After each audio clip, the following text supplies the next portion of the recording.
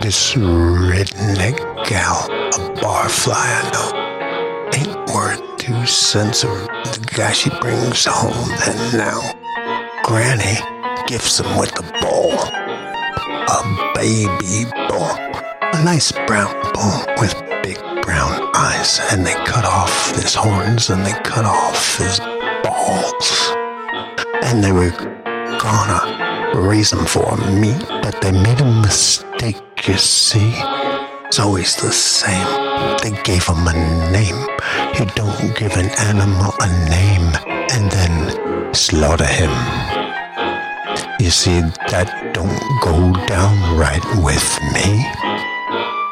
I learned a few tricks when I was in jail. I met a cattle rustler, a real one. He was in 5 years for stealing longhorns.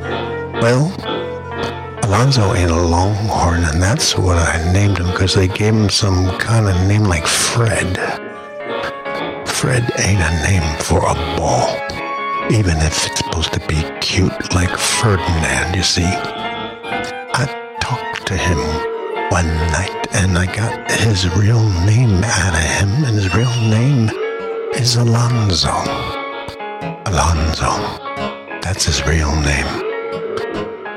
Anyway, I got to thinking.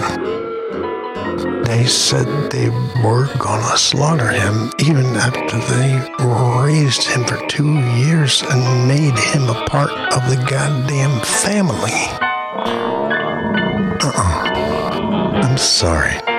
It's none of my business what people do with their livestock, but in this case, I got personally involved. In the moonlight, I used to bring him molasses.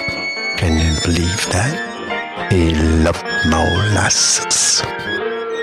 And Alonzo, he kind of liked me.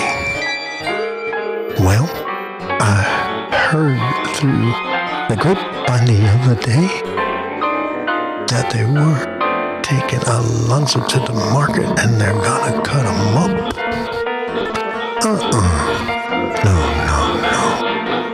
And I reflected on my time in jail with the rustler, and I remembered a couple of things, and well, tonight there ain't a moon. And I got a pickup and a hitch and a haul and a nice riding stall full of things he likes.